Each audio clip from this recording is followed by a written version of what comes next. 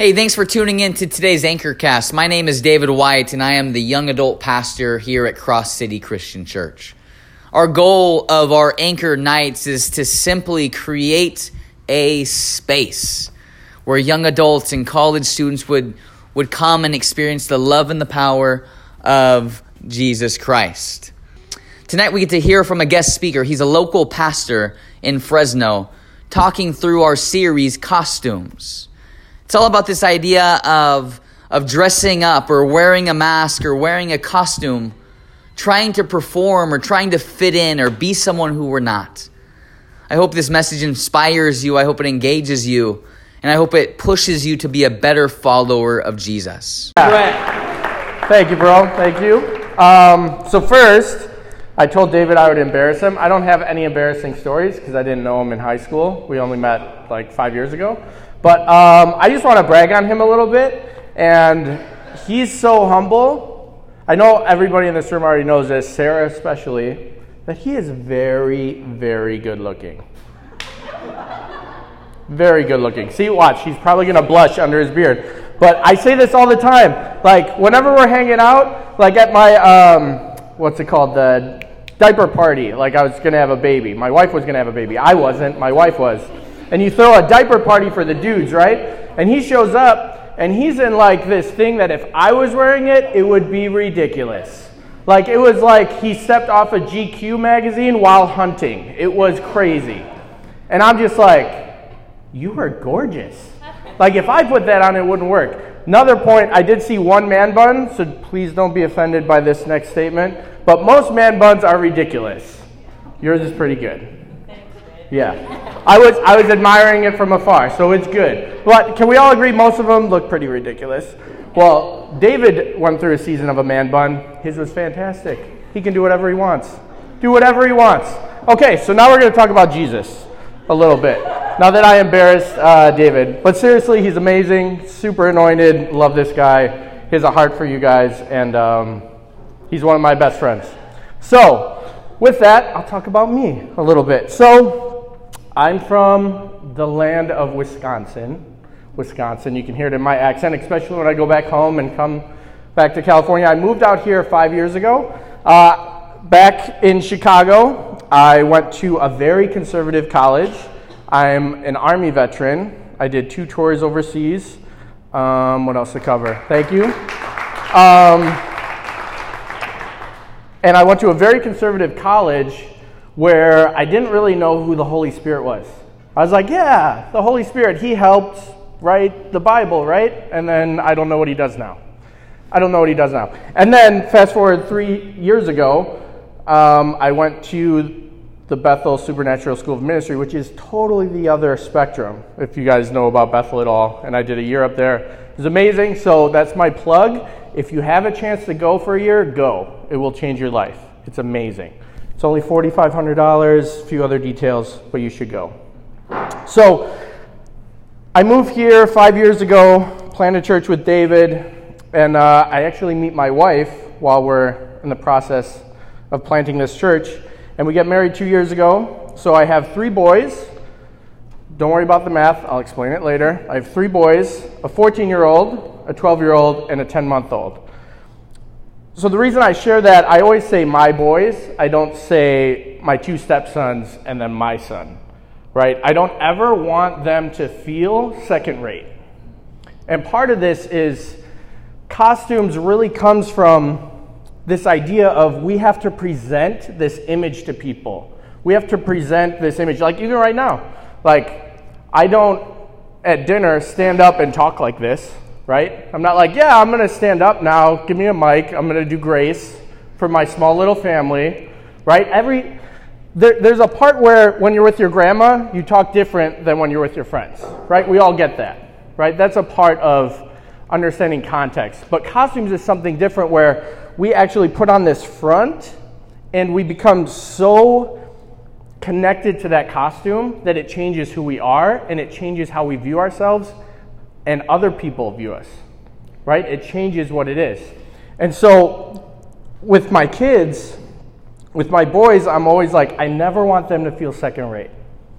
Because if you're a believer of Jesus, if you're a believer in Jesus, if he's your Lord, if he's your Savior, you're never second rate to him. Scripture tells us that we've been adopted into a new family through his blood. When you accept Jesus, you're adopted into a new family. But he doesn't say in Scripture, yeah, this is my adopted kid. This is my adopted daughter. This is my adopted son. He just says son. He just says daughter. And it's even more than that. He calls you beloved. So if you'll turn with me to Matthew, it's on the little cool paper that David set up for us. Matthew 3, verse 16 through 17. So context with this is early in the Gospels, in the Gospel of Matthew, and Jesus is being baptized. So this is where we actually see the Trinity appear. We see Jesus, we see the Holy Spirit, and we see God. So Matthew 3, verses 16 and 17. And when Jesus was baptized, immediately he went up from the water, and behold, the heavens were opened to him, and he saw the Spirit of God descending like a dove and coming to rest on him. And behold, a voice from heaven said, "This is my beloved Son, with whom I am well pleased." With whom I am well pleased.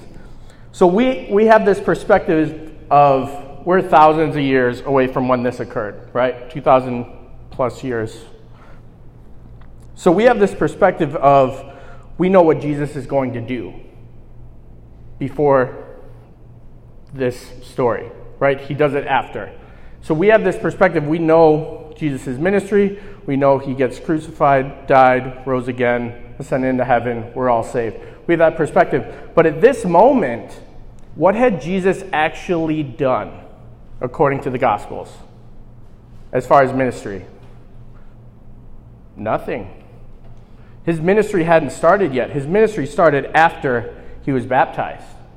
So at this point, God is saying to his son, who hasn't done anything, hasn't done any miracles yet, all he's done is been a good son to Mary and Joseph, right? His earthly parents.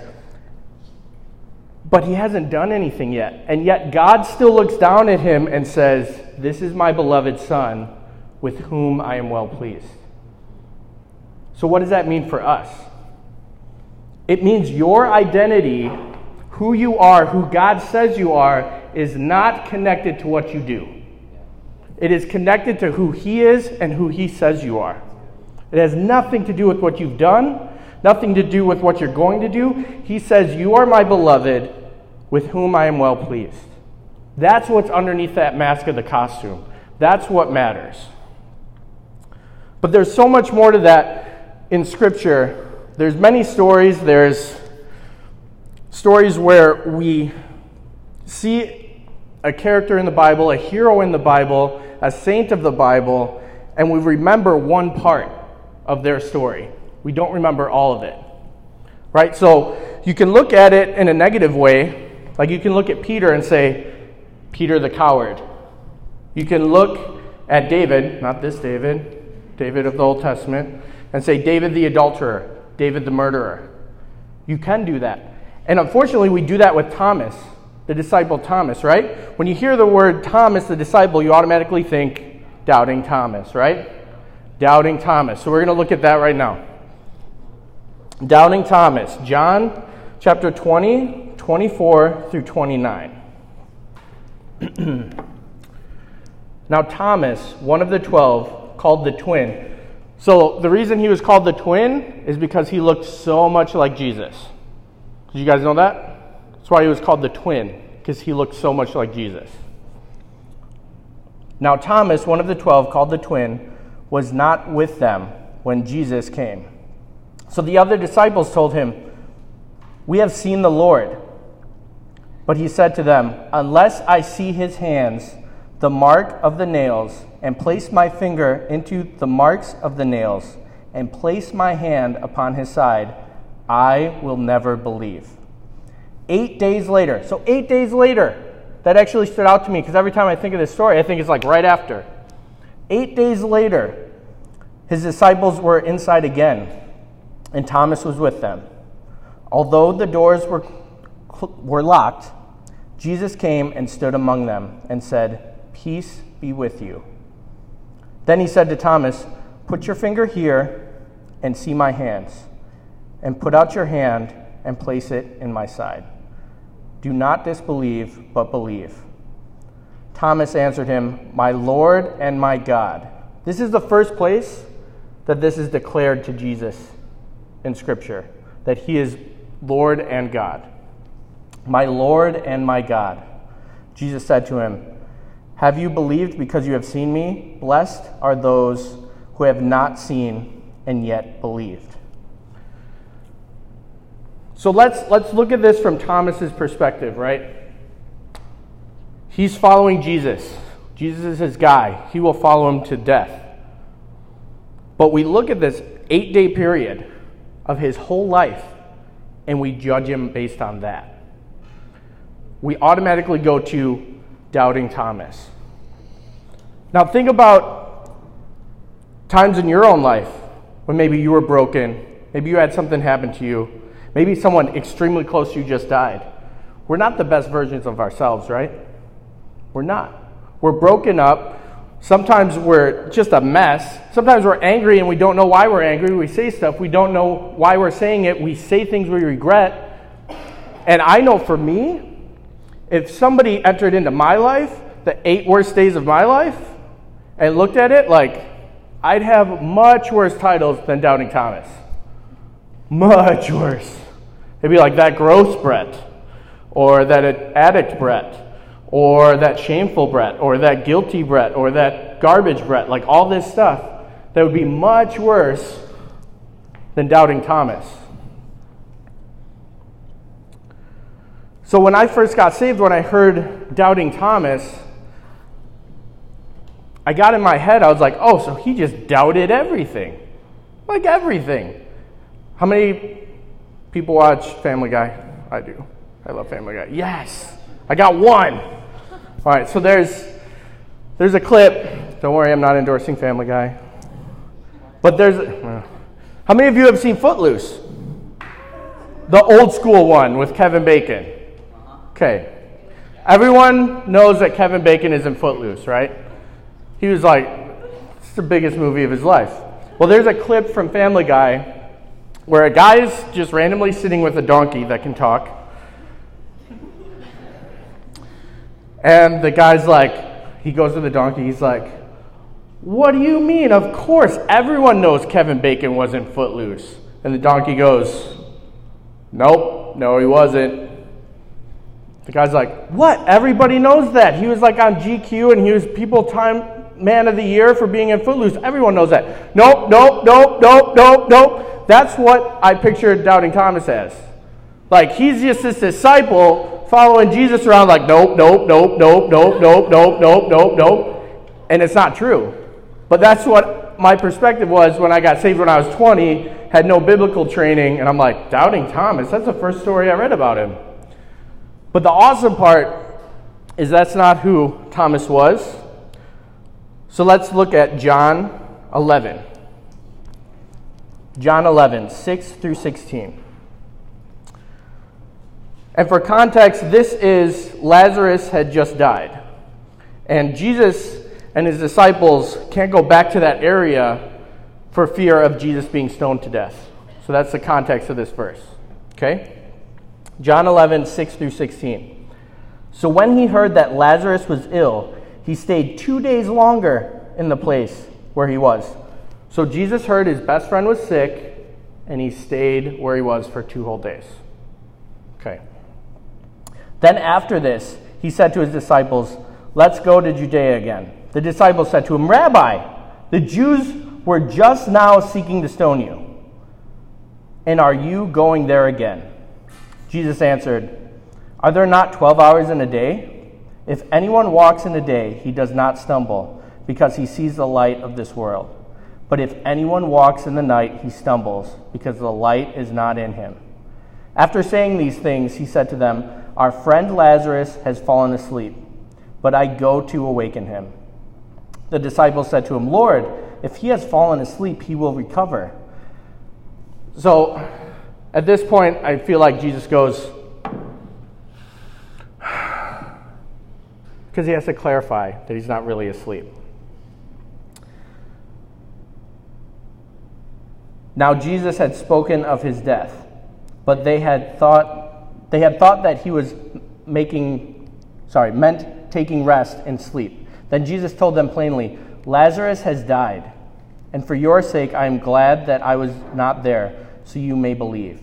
But let us go to him. So Thomas, called the twin, said to his fellow disciples, let us go, that we may die with him.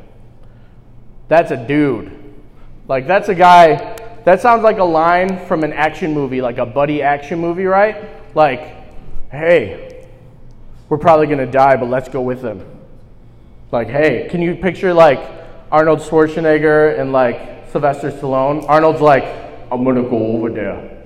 And Stallone's like, let's go with them and we'll die. That sounds like a movie I would see. If that was the trailer, I'd go to it. Who would go to it? All the guys raise their hands. Yes, exactly. But all that to say is, Thomas isn't just a guy that doubted. He's not just that. That's one part of his life. And none of us are that. None of us, at one point in our lives, in our failures or in our successes, those are not who we are. We are God's beloved. We are his beloved children. And we need to see the world that way. We need to see ourselves as God sees us, and we need to see others the way God sees them. I'll share a story. I was living out here for a year, and I went back home for the first time to see my friends back to Wisconsin. And I have like this group of 5 really close friends. We went to high school together. 4 of us joined the Army together. We did tours together. We're super tight. And it was my first time back. I'd been gone for a year. I just wanted to spend time with my friends. And we're out on a Friday night. I'm with my best friend and his wife, another friend and his wife. And there's one guy missing. And all day, he had been like dodging my calls. Like not responding to my texts, not answering my voicemails, nothing. And I'm just like, dude, I want to see him. What's going on? So I asked my friend, and he's like, he asked me not to tell you. And so part of this was we were in this stage of we were just planning the church. And I don't know if you guys have ever experienced this, but if you have some friends that aren't believers, sometimes they feel like you're judging them when you're not. Just because of what Jesus has done in your life, they can see how Jesus has radically changed your life. How you used to be this, how I used to be in high school, a punk, all sorts of things, and how God has transformed my life. Not anything I've done, but what God has done in my life. And through that, they somehow feel like you're judging them when you're not. And that's what was happening with my friend. We call him Halvey. His last name's Halverson, so we call him Halvey. And so Halvey wasn't there, and I'm just like, all right, what's going on? My best friend Joe, he tells me, yeah, he's working as a bouncer at a strip club, and he didn't want you to know because he's kind of ashamed of it, and he thought you would judge him. And he's working right now, but he didn't want to tell you. Because it's like 11 o'clock on a Friday night, and I'm like, oh, man, okay, well, that sucks. But I was like, well, when's his shift over? And so my friend Joe texts him. He's like, yeah, his shift's over at 1. I'm like, place is like an hour and a half away. Let's go. Like, it's 10:30 at night. I'm like, let's go. So we hop in the car, me and my best friend and his wife, and we're going. And I just really felt, I don't know if you guys have ever felt this, but you just really feel like God wants you to do something. Like God's preparing you for something. You don't know what it is. You don't know what he's preparing you for, but you're just like, you're doing something, God, and you want me to be a part of it, so I'm ready. So the whole time I'm driving there, and there's all this weird stuff that starts happening. Like, my best friend and his wife start fighting, and I've never seen them fight. Never seen them fight. And they just start fighting about nonsense. Like, all this stuff, and then when we first left, they were all like, yeah, let's go. This is going to be awesome. Let's go see him. And not because we were going to a strip club. That's not why they were excited. Clarification. But as we're getting closer, they're like, this is dumb. Why are we going? We should just turn around. It's like midnight. Why are we going? This is stupid. All this stuff. And I'm driving, I'm like, okay, this is weird. Like 3 deer missed our car, like jumped in front of our car. How many of you have ever driven in the Midwest or anywhere where there's tons of deer? It's pretty terrifying, right? Especially at midnight. Yeah. You can't see them until they're in your headlights. And, and so we're driving and we finally get there. And I'm texting them like, dude, we're outside. Dude, we're outside. And no response. And so I call my wife, who was at the time my girlfriend. I'm like, hey, okay, so don't freak out. Don't freak out. You sure? You're not going to freak out? I'm at a strip club. Don't freak out. Don't freak out. I'm outside of a strip club. I'm outside of a strip club. Yeah, so we're in the parking lot, and I feel like I want you to pray for me because I might go in there to get Halvey. So for context, I've never been in a strip club. And that's not because I'm like some holy roller. I tried when I was in high school, and even right after high school before I got saved when I was 20. Just never worked out. Like every place was like 21 and they wouldn't let me in. So it's not because I'm great. But I've never been in a strip club. That's all God. That's not anything to do with me. She's like, okay, cool. Let me pray for you. I'm like, what? You didn't freak out? Okay, cool. So she prays for me. And the whole time, my best friend and his wife are like fighting in the car. I'm sitting outside the car. I'm like, what is going on? This is crazy. And it's 1 o'clock in the morning on 4th of July, by the way. Like, yeah, crazy. And so I just like get so filled with God and his presence where I'm like, I'm going to go in there. And I feel like God's going to block all the stuff I'm not supposed to see. Like I literally thought after she prayed for me, like there would be black bars over stuff that I'm not supposed to see. I'm like, that'd be cool. All right. So I'm getting ready to go. I'm like, all right, babe, I'll call you afterwards. Bye. And then I go to turn to go in, and he's walking out. I'm like, oh. Not because I want to go in the strip club, because I want to see if the black bars would show up.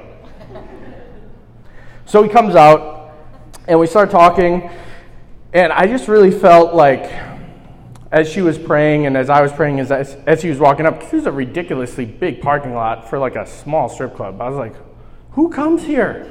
It's 4th of July. Why do you have a big parking lot? There's no way all these people can fit in there. Anyways, so he's walking, and it seems like forever. And just as he's walking up, I just hear God like just encourage him. Just encourage him. And so he comes up, and I start talking with him, and I'm just like, hey, what's up, man? And he's like, hey. I'm like, all right, jerk. I said something a little bit more extreme because he's my boy. But I was like, all right, guy. Like, you haven't seen me in a year, and you're just kicking gravel. That's cool, whatever. And then he's like, oh, yeah. I'm like, so what's going on? I really had to pull it out of him. And he's just not telling me anything. But I can tell, like, he's broken. Like, something happened. So I just go to him like, dude, I don't care if you just killed 5 people. Like, I'm here because I love you. Like, we drove an hour and a half because I wanted to see you. Like, you're awesome. You're my dude. And I don't care what it is that happened. I'm here for you. You can tell me anything right now. You can tell me anything. Which, by the way, I got permission to tell this story. If you're going to tell somebody's story, make sure you get permission first. If you're going to do it over a microphone in front of a bunch of people you don't know. And so I'm like, dude, I don't care what you did. I don't care. I got your back, whatever it is.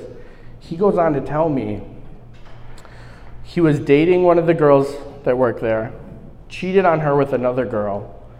The other girl, that was not her girlfriend, got pregnant, had an abortion. His girlfriend found out and broke up with him. All within like 7 days. And all this, he got kicked out of his girlfriend's apartment, so now he's living at home, and the only job he can get is a bouncer in a strip club, and he's too ashamed to tell one of his best friends, who he hasn't seen in a year. What do you do with that? I was just like I started to cry. I was like, man, I am so sorry that all of that happened. I am so sorry that all of that happened. but that's not who you are. I just started to speak love over him, and I started to say, you're not a murderer. You didn't kill that baby. You're not a cheater. You're more than this place. You have more value than you realize. You are amazing, and I'm here for you. And then I just started to pray for him. And as I started to pray for him, I hear God say, he doesn't know me. What you're saying isn't connecting right now. What you're praying isn't connecting because he doesn't know who I am. And so then I just flat out asked him, I'm like, hey dude, do you know who Jesus is? He's like, yeah, I went to church when I was like 13. I'm like, no, I mean, like, do you know who he is? And in that moment, at like 1 a.m. in a strip club parking lot, one of my best friends who I'd known for 25 years accepted Jesus. Accepted Jesus. And it's not because I went there because I'm some holier than thou. No, I just want to see my friend. Like, God will use that to change somebody's eternity. He will use that to change somebody's eternity. And it's not about the mask that he put on. It's not about him trying to hide from me. It's not about him even trying to hide from everyone else through the different masks he was putting on. It was about who he is and revealing that and saying, I don't care about all that stuff. We'll work that out, but I love you. Because that's how God looks at us. God says, listen, I know all the stuff you did. I know all that crap you did. I know all that sin you've done. But I paid for it so that you can take that mask off and we can be together. Let's pray. God, I just thank you for your ridiculous love. There's no other way to explain it. Ridiculous doesn't even do it justice, but you are just so good to us that despite the garbage we find ourselves in, despite the mistakes we make, despite the sins we've done, that you still take that stuff away and you say, you're my beloved. You're my son. You're my daughter. And so, Father, right now, I just want to speak against some lies that some of us are believing about ourselves, that other people have told us, that we've told ourselves, that the world has told us, that we're not good enough, that we are sinners, that we're never going to get better, that we're addicts, that we're just all these things, that we're ugly, that we're these terrible things, that, God, I just want to take all those and clear the table. Father, I just take all those away. And Father, right now,